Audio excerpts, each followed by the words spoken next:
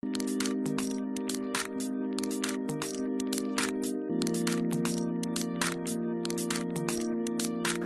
morning, we're going to be in 2 Corinthians chapter 11. In our previous study, we read how Paul the Apostle exhorted the church, remember, not to look at the outward appearance when making spiritual decisions. And that's a great thing for all of us to take to heart. If I need to make a spiritual decision, I need to be seeking the Lord. I cannot just take it at face value. It might look good, seem good, feel good, taste good, but if it's not what the Lord has for us, we don't want it. And we cannot make important spiritual decisions leaning on our own understanding.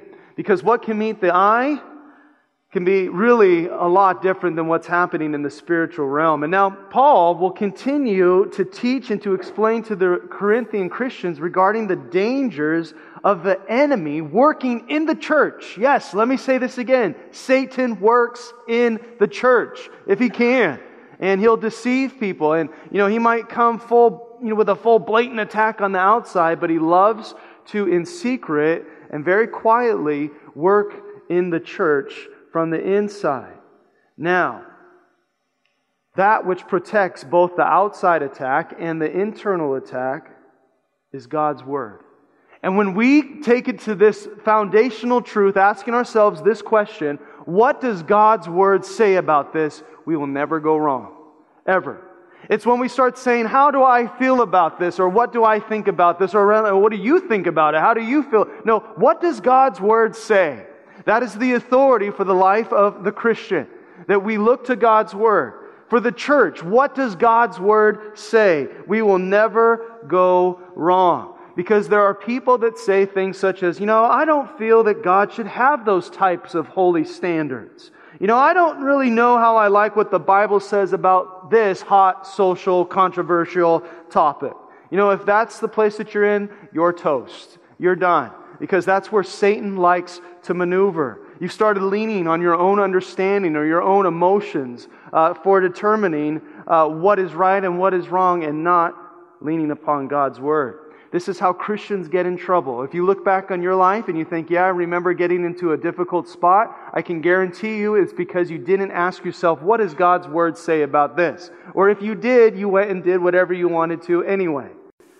See, when we do not lean on the power of God's Word, we lose the power that we have because the Holy Spirit moves in us, moves through God's Word. When we reject God's Word, we reject the power of the Holy Spirit because God's Word is living and it's powerful. See, with the Corinthians now in our text this morning, with the Corinthians, instead of focusing on that which was powerful, that which needs to be done for the kingdom of God, and how really the Corinthians, how they as a church fit into that plan, Paul now has to address really things that are a distraction meant to pervert the body of Christ.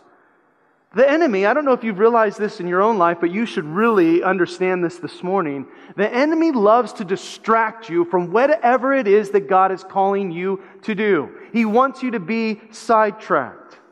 He would love for Vision City Church, Satan would love for the church in general, to be caught up in compromise by just drifting a little bit at a time from what God's Word says. And so when we read Paul opening up in verse 1, asking them to bear with him with some foolishness, it's really a pity.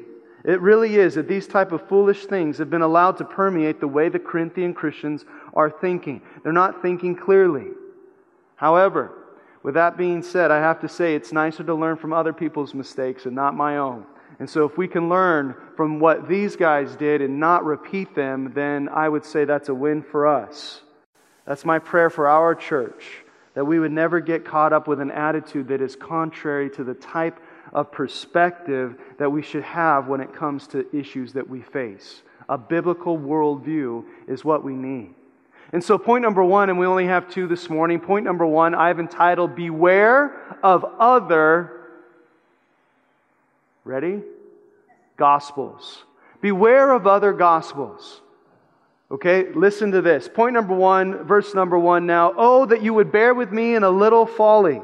And indeed you do bear with me.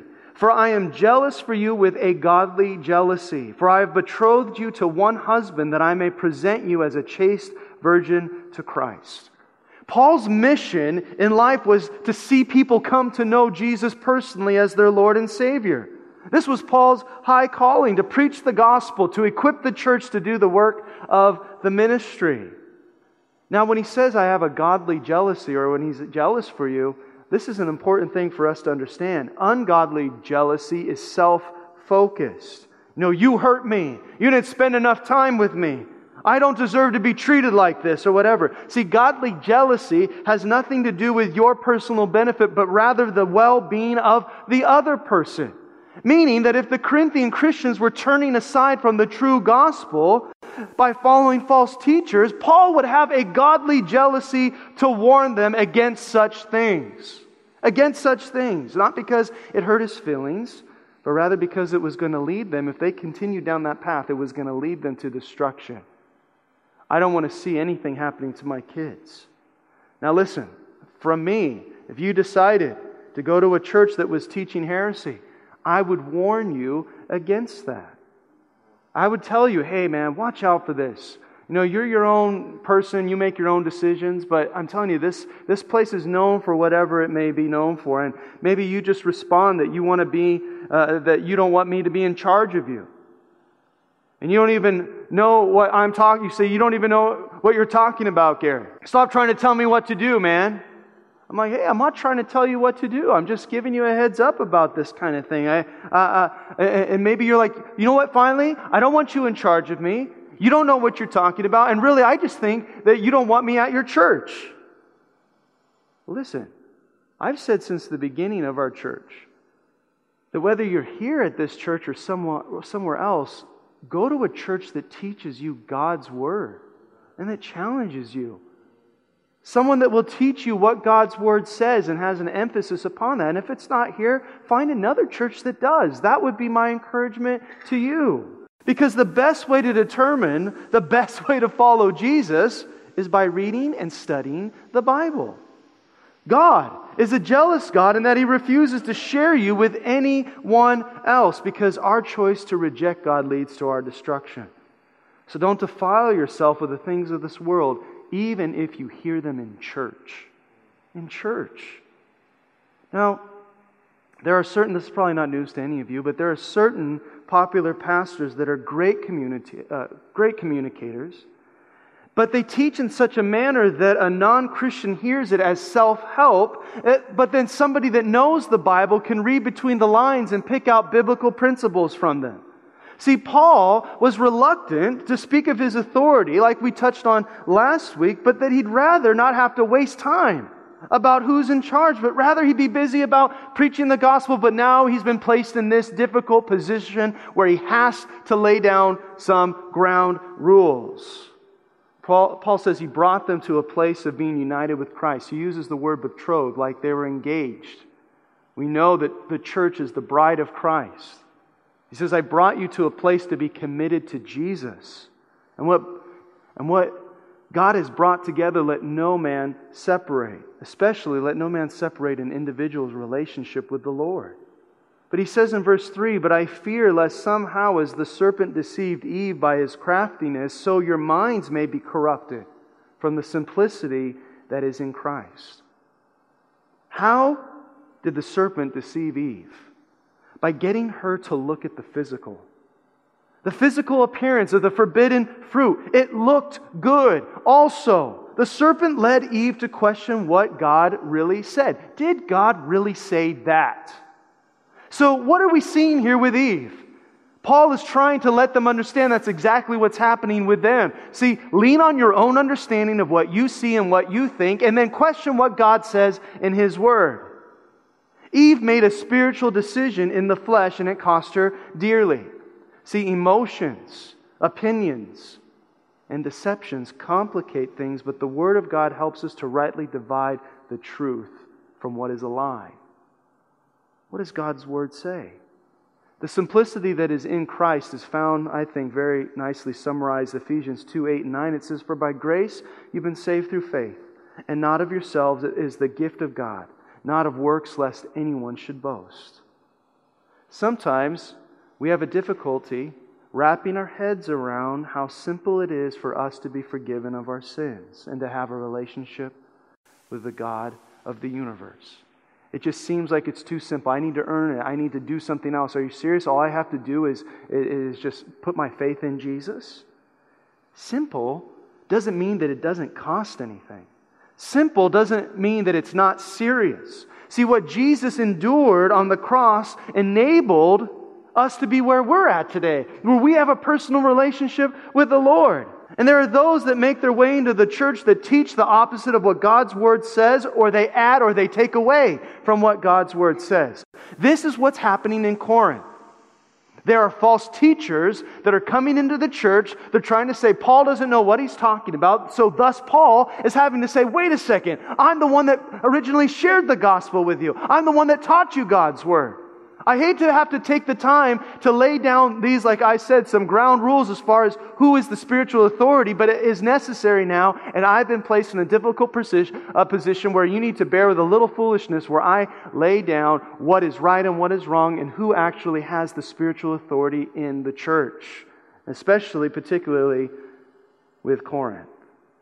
And he says in verse 4, "For if he who comes preaches another Jesus whom we've not preached, or if you receive a different spirit which you have not received, or a different gospel which you have not accepted, you may well put up with it." Are there different gospels in the world? Yes. Are there different gospels from what we see in God's Word? Yes.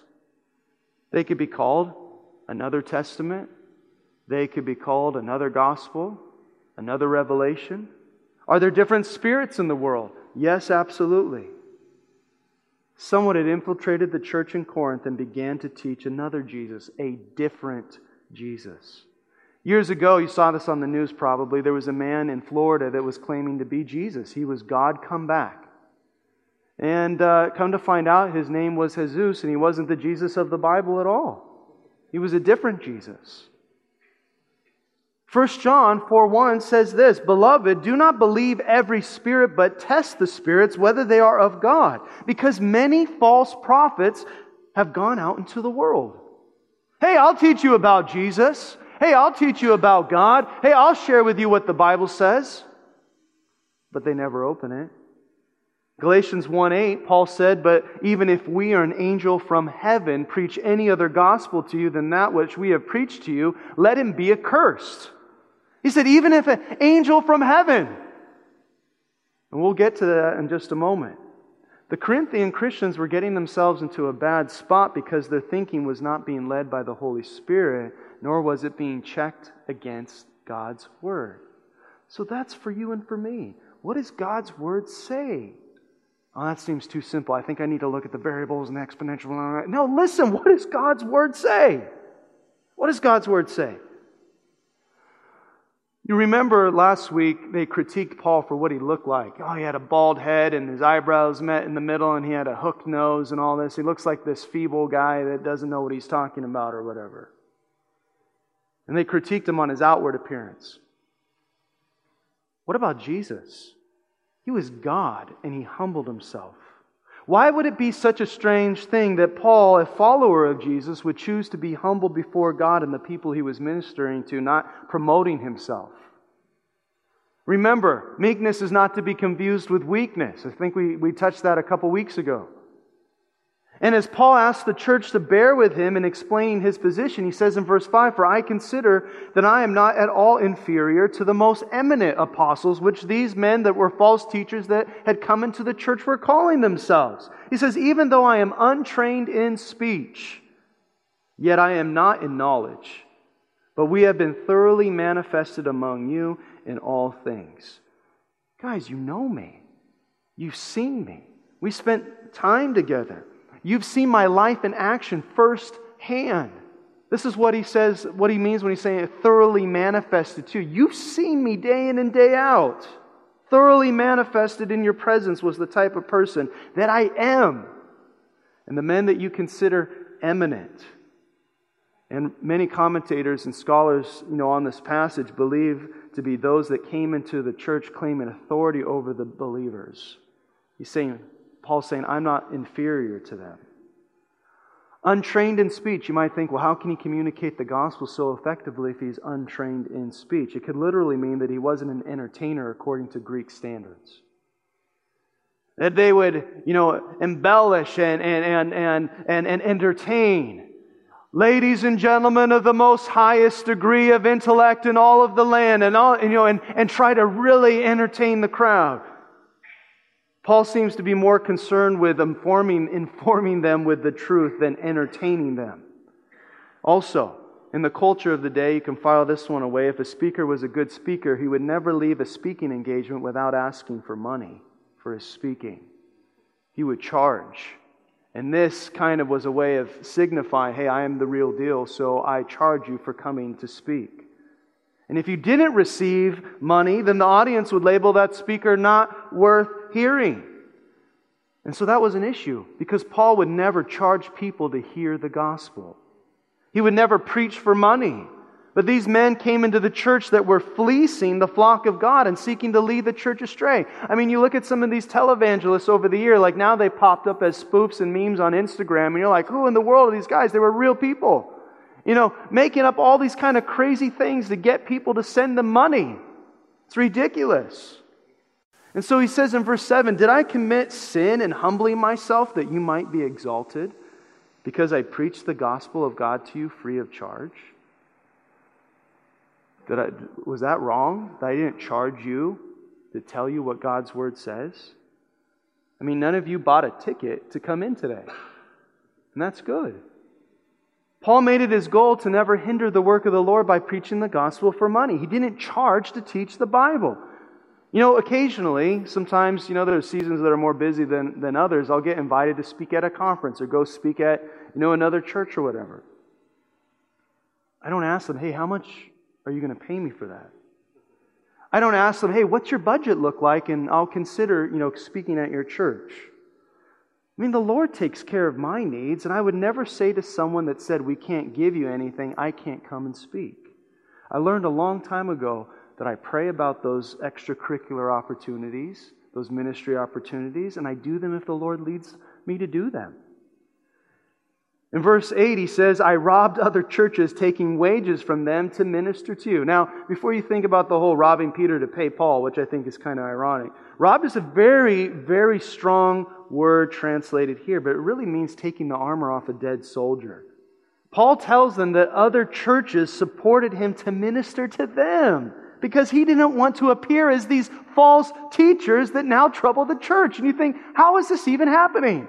There were other churches that supported me to go to you in Corinth. So, for the very fact that you wouldn't think that I was a false teacher, the same guys that are now charging you and causing trouble in your church. There are enough people out there that are doing that. And I will not. Though the Corinthian Christians should have supported Paul for ministering to their spiritual needs, he was a burden to no one. He says, and when I was present with you, verse 9, and in need, I was a burden to no one. For what I lacked, the brethren who came from Macedonia supplied. And in everything I kept myself from being burdensome to you, and so I will keep myself. So Paul, obviously, I think it probably goes without saying, very appreciative of the Macedonian Christians supporting him to be sent out to plant these churches in Corinth. He actually references their generosity in Philippians chapter 4, and you can read that for yourself. See, the Lord supplies the needs of the ministers of the gospel, and a true minister of the gospel will never pressure people to financially support them. That is tipping on false teacher. So, beware of other gospels. Point number 2 now this morning is beware of false teachers. Beware of false teachers. This is our second and final point. In verse 10, he says, as the truth of Christ is in me, no one shall stop me from boasting in the regions of Achaia. You might think, well, what is he boasting about? Well, he's boasting that he's never charged anybody to hear the gospel. And what a great thing to be able to boast about. He never made money an issue for whether or not the gospel would be preached. Now, I can't tell you personally how disheartening it's been when I've called musicians to lead worship. And the very first thing that comes out of their mouth is, what is your budget? Now, thank God there's no one here at our church that does that, but over the years in the past, I've had people that say that. And it really discourages me. Because that's the last time I reach out to a person who asks, what are you going to pay me to come minister to God's people? See, those preaching another Jesus or another gospel were those that were doing so with selfish motives. See, the Corinthians were buying into the whole status thing with the coolness, the exclusivity, the popularity of the speaker, and not the knowledge that speaker had of God's Word. See, Paul may look unimpressive and uncool, but he delivered the unadulterated and powerful Word of God. And so often, again, when we lean on our own understanding and we're more focused on what the outward looks like, we can get caught up with, hey, what looks good? What's on TV? What's popular? What's the latest trend? What's the fad? We have no concern of what's happening in the spiritual realm. We're just concerned of, hey, how does this look and how does this make me look? And do I feel like I'm part of the cool happening thing if I'm there? Stop looking at the outward appearances. Judge with righteous judgment. In verse 10 it says, as the truth of Christ is in me, no one shall stop me from boasting in the regions of Achaia. Why? Because I do not love you? No, he says, God knows I love you. He does love the church, whether they realize it or not. And he says, but what I do, in verse 12, but what I do, I will also continue to do, that I may cut off the opportunity from those who desire an opportunity to be regarded just as we are in the things of which they boast. Opportunists in the church.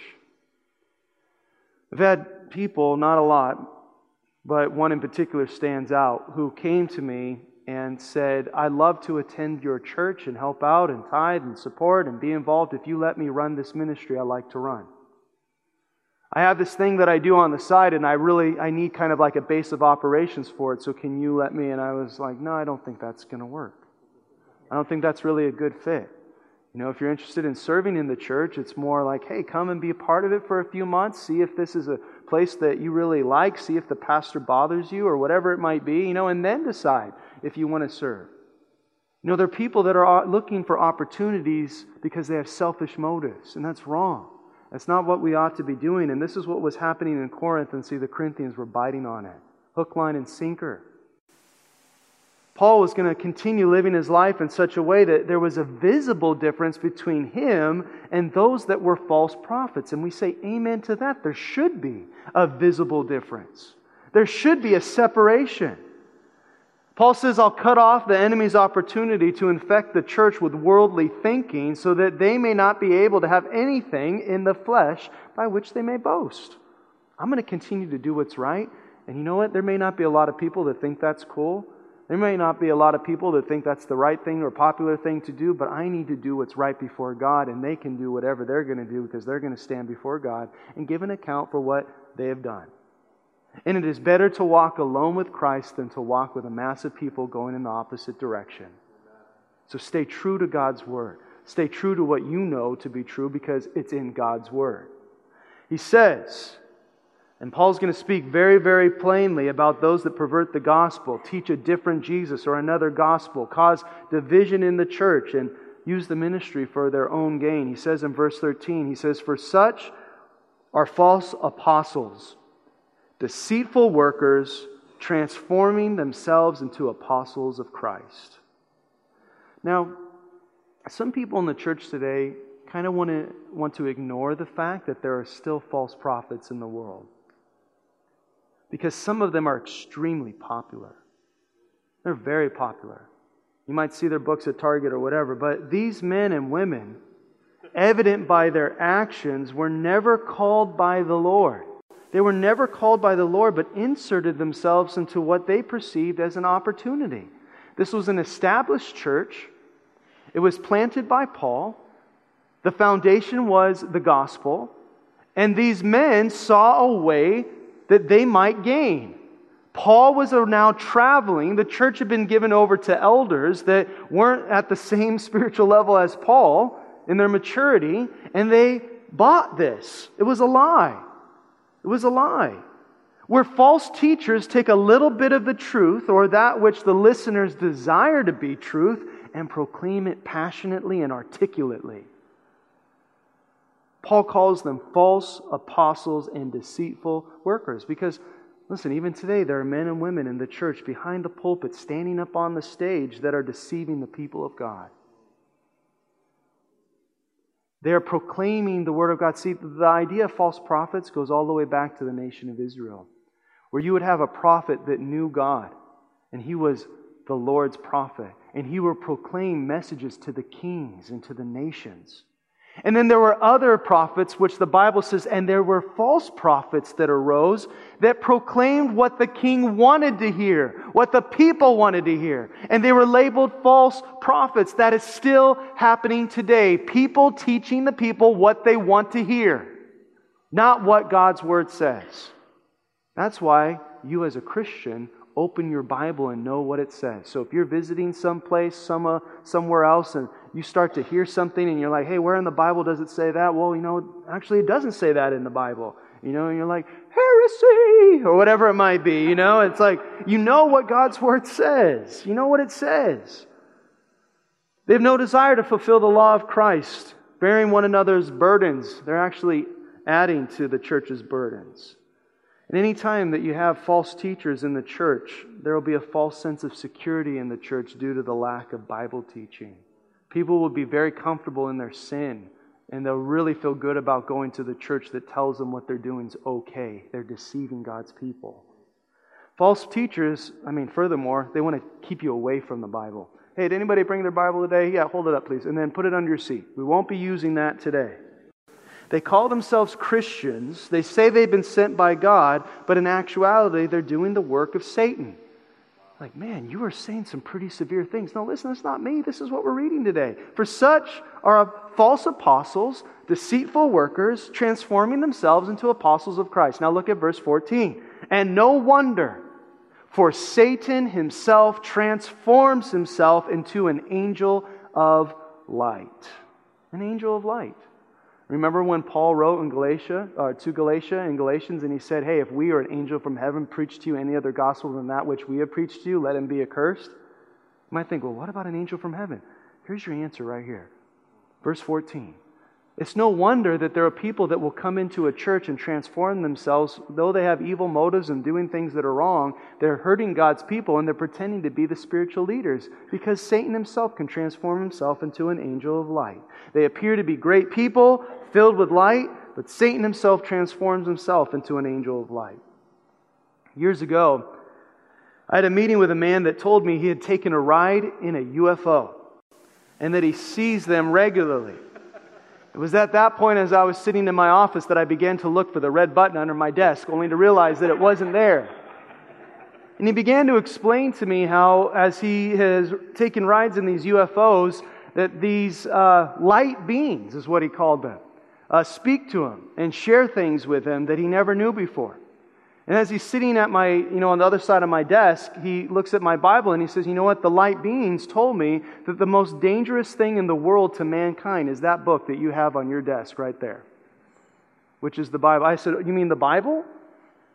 Yeah, the light beings shared with me that we need to get rid of the Bible in the world because this is the most dangerous thing to mankind. And I was listening to this man speak. I thought of the passage in 2 Corinthians, Satan transforming himself as a light being.